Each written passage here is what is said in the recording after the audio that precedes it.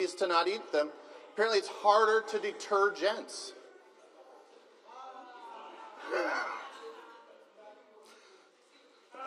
You get that? Yeah. Detergents. Anyway, I heard that this week, and I did this. I just lowered my head and shook my head. Detergents. You're laughing about that all day. All right, well, good morning and welcome. Thanks for sticking around. Good morning. Good morning, Daniel. He's awake now. Yeah, you woke up for the treat. Speaking of treats, we got plenty of biscuits back there, so help yourselves. So, in life, there are those moments that occur and nothing is the same ever again. Those moments where you just pass them by and things are just change forever, right? When our children were infants and toddlers, I personally saw one of those times when their lives shifted ever into the future when they were able to drink from a sippy cup. For me, that was it. They were independent from that point on, masters of their destiny. They're now mobile, able to choose on their own when and how much they would drink. That first step of independence was the beginning of the end in my eyes. They're no longer babies. They're now adults.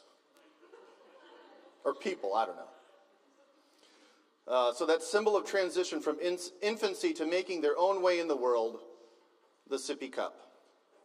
So today in our study through the Gospel of John, we're going to see one of those moments where something specific occurs, and from that point on, what is going on in the background of Jesus' ministry is always the same. It's this growing hostility from the Jewish religious leaders. We're going to look at today is a conversation that Jesus has, and similar to the others that we've looked at, Jesus is pointing the way to salvation. And the interaction that starts it all is in John chapter 5. Let's pray real quick and then we'll get into the scripture. Lord, we thank you for your word. And God, we ask you to make it alive today. That it would speak to us, that we would be transported, that we would have a personal encounter with your words today. Amen. Okay, so today we'll be in John chapter 5. Since looking at John chapter 4 last week, Jesus has returned to the city of Jerusalem for one of the Jewish holy days. And in the beginning of chapter 5, Jesus comes into the city through one of the city gates, and inside of the gate is a pool. And there's a belief that when the water in the pool bubbles up, it's an angel stirring the water. And the belief is the first person that gets into that water when it's being bubbled up is healed. So John chapter 5 verse 3 says that crowds of sick people, blind, lame, paralyzed, are laying around the pool. So Jesus and his entourage come in through that gate. They go back by the pool, and Jesus sees a man, and he knows that this man has been sick for 38 years. And so he goes up to the man and he asks him, "Would you like to be well?" And the man answers that he cannot, because he has no one to put him into the pool, and so someone else always gets there ahead of him. So Jesus tells him, "Get up, pick up your mat, and walk." And the man is instantly healed. So he does what Jesus told him to do. He rolls up his sleeping mat and began to walk. Yeah, there's a problem with that. Everybody check your calendars. What day is it? Uh-oh. The Jewish leaders See this man healed from 38 years of being sick and lame, but he's walking and carrying his sleeping mat, and they tell him, you can't work on the Sabbath. The law doesn't allow you to carry that sleeping mat. The man tells them that the person who healed him told him to carry it. And the Jewish leaders demand to know, who told you that? Well, this man doesn't know because Jesus had disappeared into the crowd. But later that day, Jesus finds the healed man in the temple and tells him, you are now well. No, now you are well. So stop sinning or something worse may happen to you. It seems like a strange thing to say, but the man immediately finds the Jewish leaders and reports to them that it was Jesus who healed him on the Sabbath. And it was Jesus who told him to carry his mat on the Sabbath. So here is where we come to that moment in the Gospel of John, where from this point on, Jesus is harassed and persecuted by the Jewish religious leaders. So here's where we're going to start in John chapter 5, verse 16. So the Jewish leaders began harassing Jesus for breaking the Sabbath rules. But Jesus replied, my Father is always working, and so am I. So the Jewish leaders tried all the harder to find a way to kill him. For he not only broke the Sabbath, he called God his Father, thereby making himself equal to God. So John chapter 5 starts out with this story of a lame man completely healed by Jesus. The Jewish leaders are upset because, number one, Jesus worked by healing a man on the Sabbath. And number two, he instructed the healed man to work by carrying his sleeping mat. So they bring this up to him, and Jesus does this really irritating thing by telling them, oh, it's okay. My Father, God's always at work, so I'm just doing what he's doing. It's okay. Isn't that the most annoying thing? When you catch someone breaking the rules, and they're like, oh, it's okay, I'm not breaking the rules. It's not breaking the rules when I do it. Well, that just chaps their hide so much that the Jewish leaders try all the harder to find a way to kill him. That escalated fast. So the rest of John chapter 5 from verses 19 to 47, Jesus explains to them the authority that he has as the Son of God. And I was thinking about how in the other conversations that he's had, these people are looking for something, right? Nicodemus, he's curious about, he wants to know how this man can do these amazing things. And the Samaritans are looking for the Messiah. And the disciples that he calls are looking for the one that the scriptures talk about. These Jewish leaders, they already got it figured out. They got the law, they practice that, they hold other people to it. They're good. They're not looking for anything. And so he really rocks their boat. All right, we'll move on in verse 19.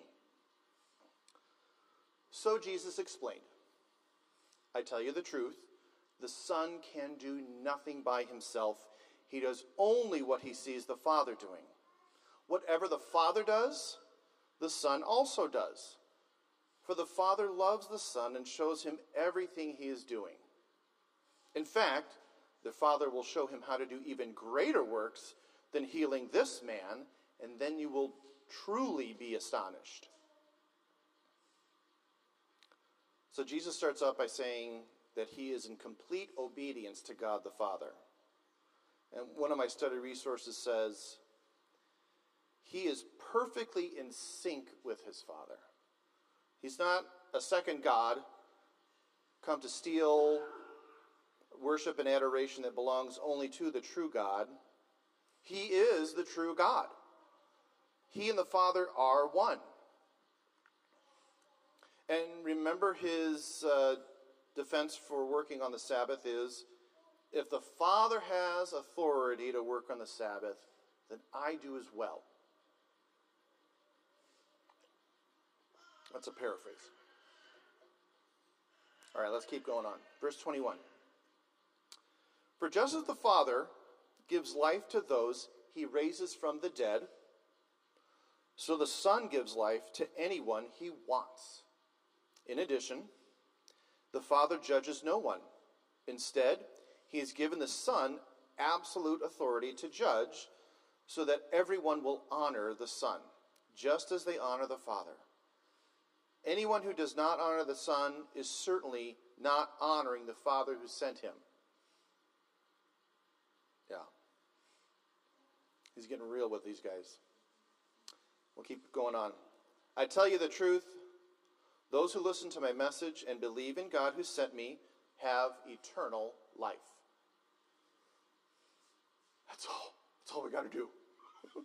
Eternal life is just believing in him. They will never be condemned for their sins, but they have already passed from death into life. And I assure you that the time is coming. Indeed, it's here now, when the dead will hear my voice, the voice of the Son of God, and those who listen will live. The Father has life in himself, and he has granted that same life-giving power to his Son. And he has given authority to judge everyone because he is the Son of Man. Don't be surprised. Indeed, the time is coming when all the dead in their graves will hear the voice of God's Son, and they will rise again. That's a big statement. Those who have done good will rise to experience eternal life, and those who have continued in evil will rise to experience judgment. I can do nothing on my own. I judge as God tells me.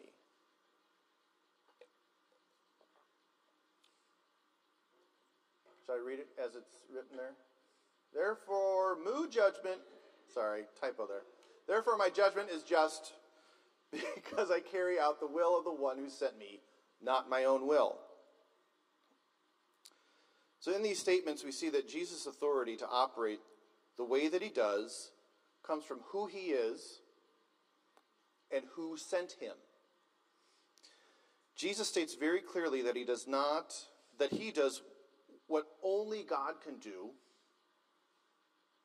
He receives honor that only God deserves, and he has power that only God can claim.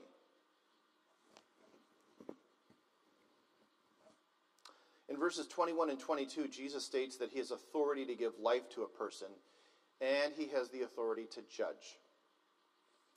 And then in verse 23, Jesus states that the purpose for this authority being given to him is so that the Son will be honored, just as the Father is honored. This honor is not given to anyone. In Isaiah 48:11, the Lord is speaking. He says, for my own sake I will act. For how can my name be profaned? In my glory I will not give to another.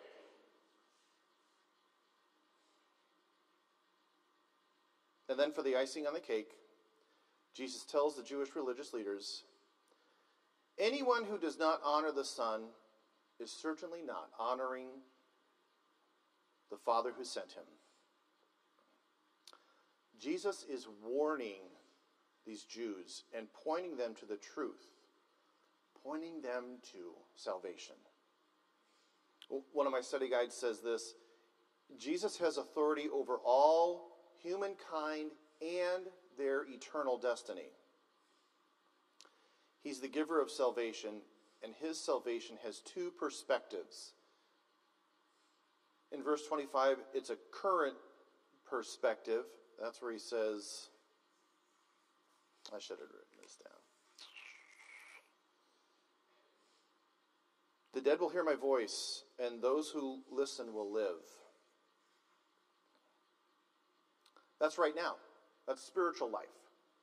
Going from being spiritually dead to spiritually alive. Right now, Jesus is giving life to those who are spiritually dead. And then verses 28 and 29 have a future perspective. Jesus will raise the dead to eternal life. Jesus has the prerogative to give life because he has life in himself. And as Jesus continues, he speaks to the Jewish leaders of the people and things that testify to the truth of who he is. That he is the Son of God. And I've always found it easy to assume that whenever Jesus is talking to the religious leaders of the time, that he's just chewing them out. But I've come to think that the truth is he's pleading with them so that they might be saved. So chapter 5, verse 31 through 36. If I were to testify on my behalf, my testimony would not be valid.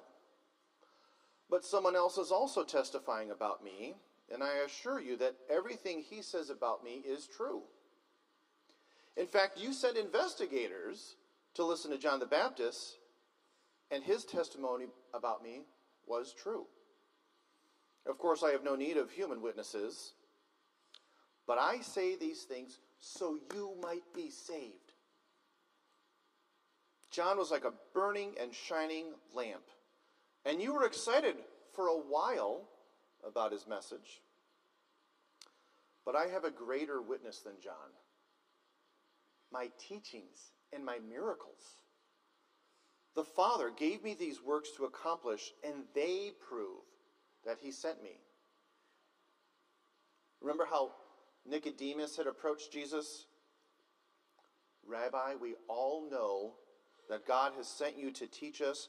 Your miraculous signs are evidence that God is with you.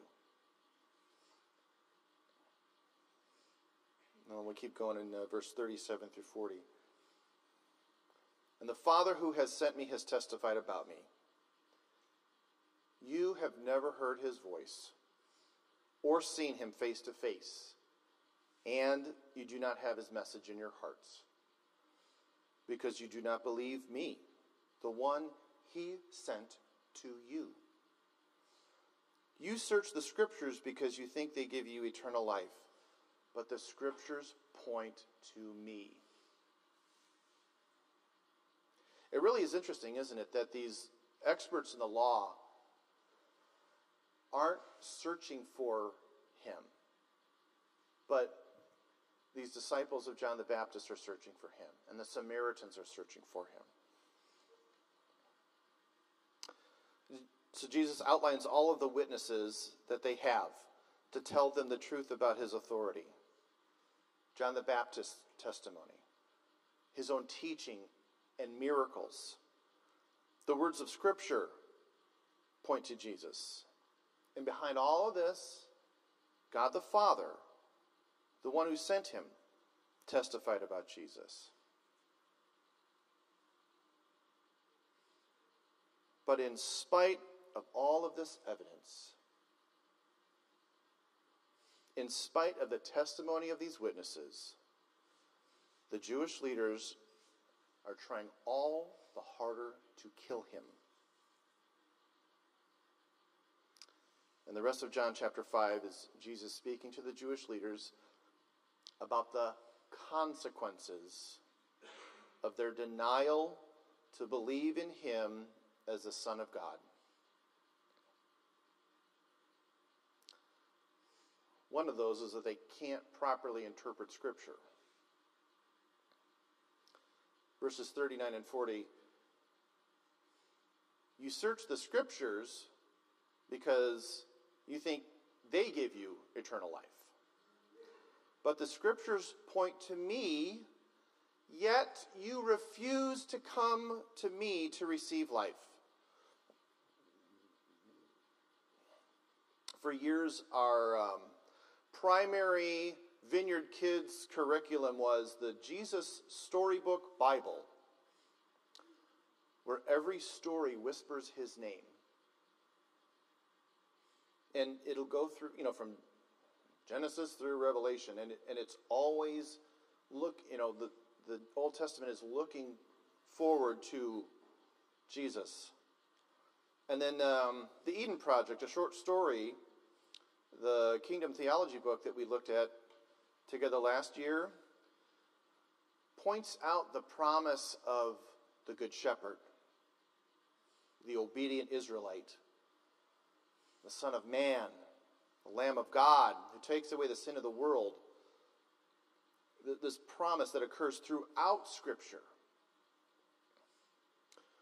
With their focus on the law, they miss out on the Father's message, and they do not have his message in their hearts because they do not believe in the one that he sent to them.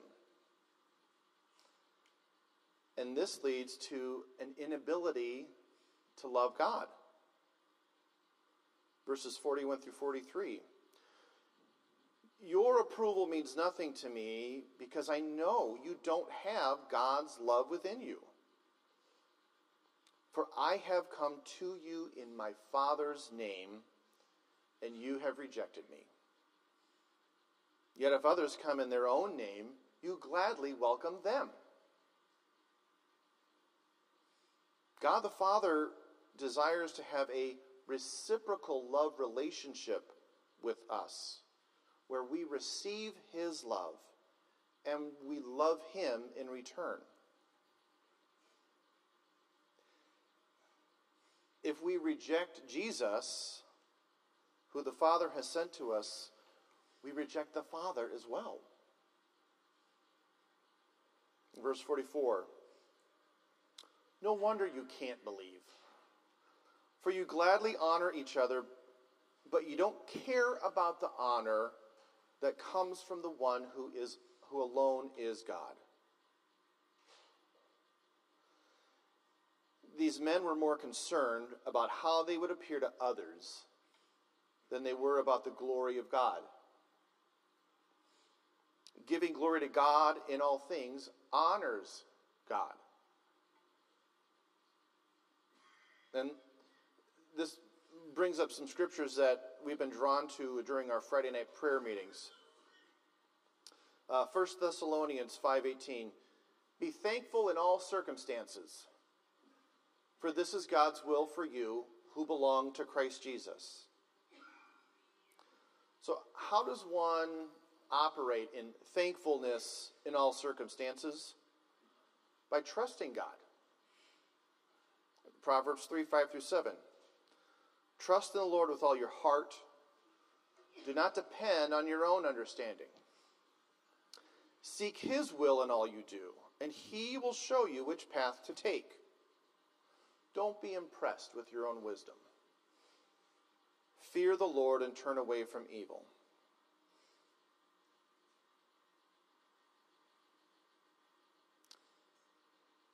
And finally, Jesus tells it plainly that by rejecting him as the one who is sent by God, the Jewish leaders cannot avoid judgment. Verses 45-47.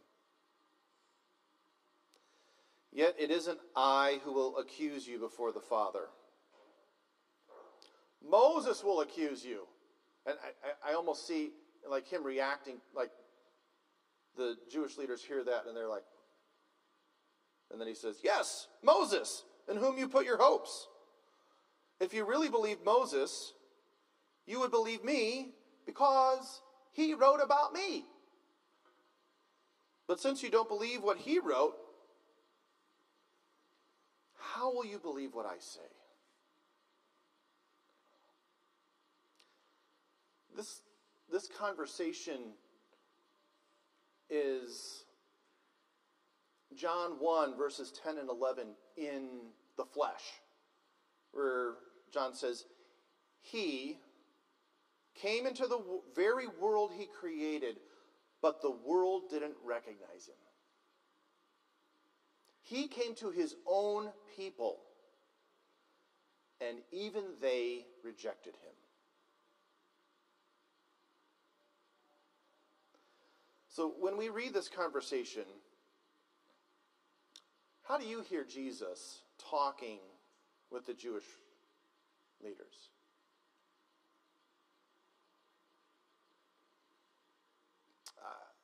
It reminds me of some of my conversations with my adult children.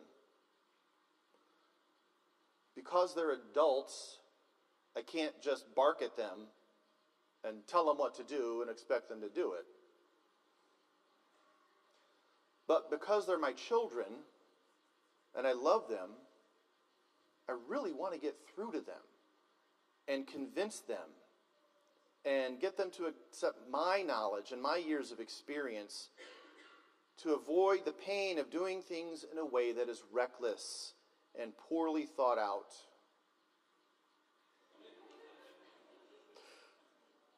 There are some scenarios that I know the truth about. And I can testify to what lies down this road you're headed down. But I have to respect your right to choose as an adult. But I'm going to use whatever persuasion I can think of to guide you to a better, brighter, less painful future.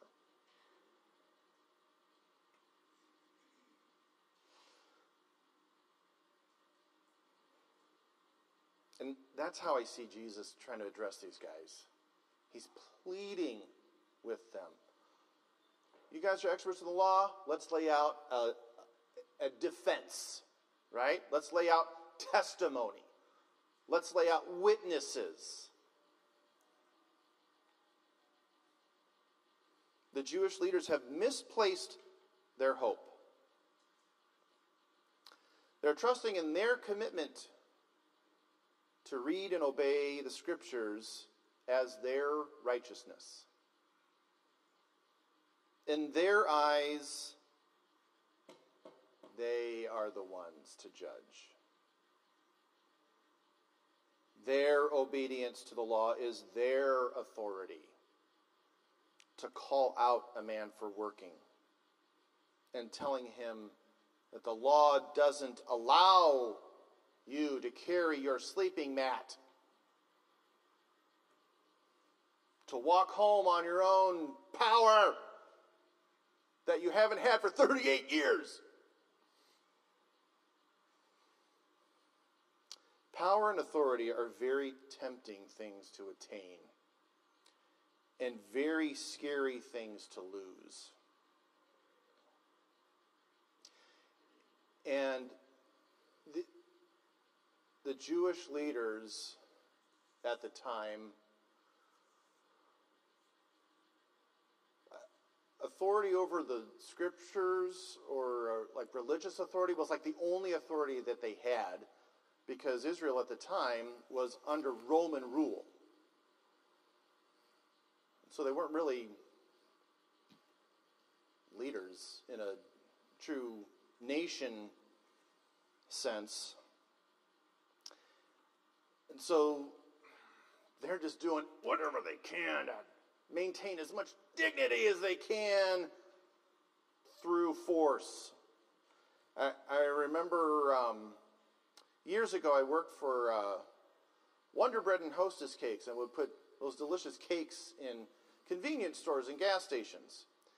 And there was this one gas station off of 108th Street, and man, the manager was mean. She was mean, and she would just yell at everybody that was in there, every vendor. Never make it pleasant for everybody. And I had somebody with me that I was training, and we were talking about, why is she that way? And we came up with this thought that this may be the only area in her life where she feels like she has any power. So it went to her head, and she's just putting people under her thumb, keeping her there. And when the Jewish leaders confront Jesus, he takes the time to talk to them in lots of detail about the truth and how far off they are from it. He has full authority as God's Son. He has authority to give life, and he has authority to judge. But he patiently and honestly and plainly, bluntly lays out his deity. He points to the many witnesses of the truth of who he is, and he explains the consequences for rejecting the truth about him.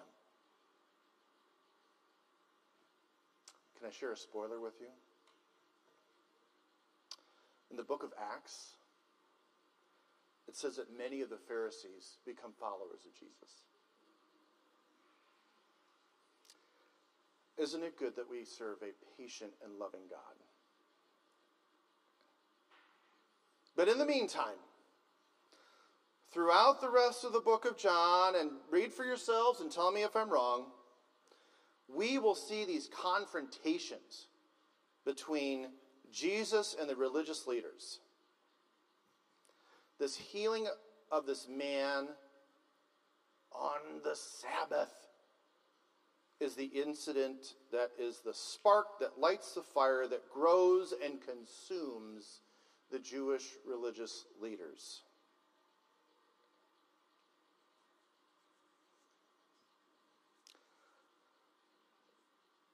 Again, it's really easy to read this one-sided and view it one way. Jesus is right and they're wrong, and I'm on the right side, right? But I think we need to be careful to not allow ourselves to care more about what others think of us than we do about bringing glory to God. Do you have the Father's message in your heart? Do you honor the Father by honoring the one that he sent to you? Do you refuse to come to Jesus to receive eternal life? In the words of Proverbs 3:7, don't be impressed with your own wisdom. Instead, fear the Lord and turn away from evil. Let's have the worship team come back up. And after we sing this song and, again, turn our hearts and our minds back to giving God praise, we want to do ministry time. And we want to pray for you. We've got people here that would love to pray with you and for you.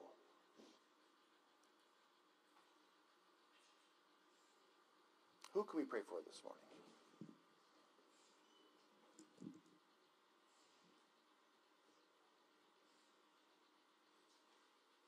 You guys want to stand up real quick and then we'll pray and we'll worship?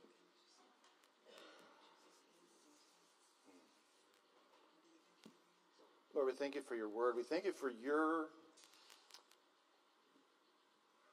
unashamed truth of who you are and what you're offering and what happens when we choose something else. I'm thankful, Lord, that you make it real plain and real clear. And so, Lord, I pray that we would be open and able to comprehend the message that you have for us today. And Lord, I pray that as we go into ministry time, Lord, that we would be bold and willing to speak what it is that you've put on our hearts, or ask for prayer for the things that are concerning to us. Amen.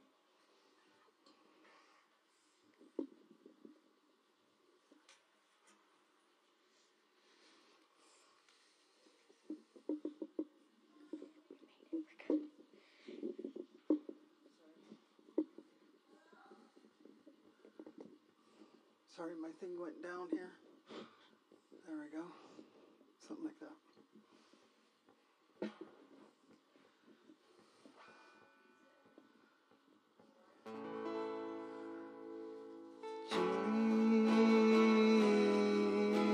Jesus,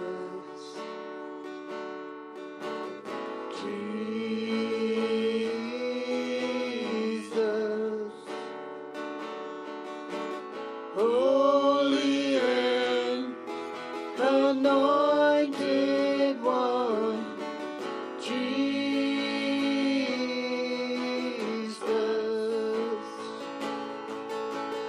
Jesus,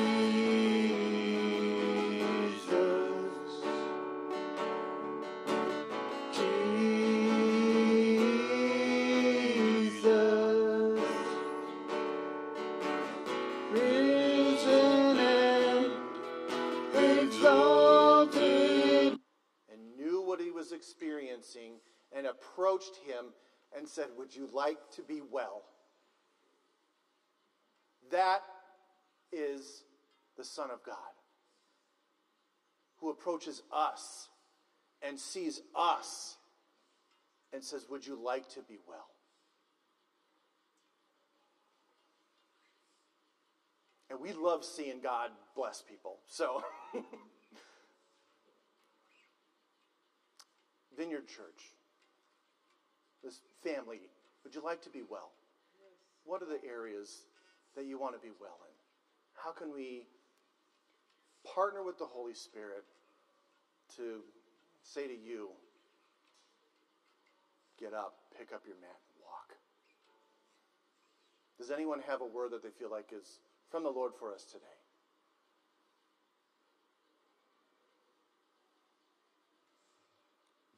Peace. Peace. Oh, that's good. Yeah. Anyone else?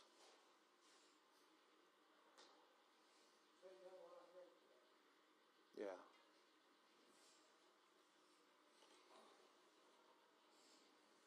John 5:24 says, "I tell you the truth, those who listen to my message and believe in God who have sent me."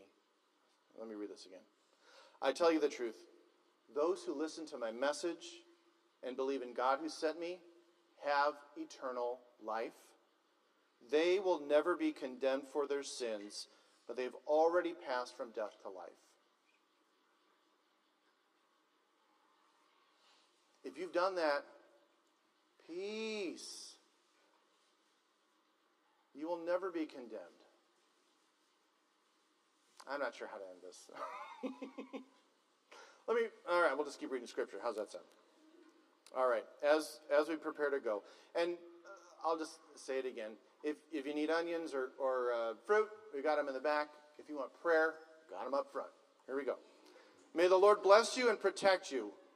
May the Lord smile on you and be gracious to you. May the Lord show his favor to you and give you his peace. Amen.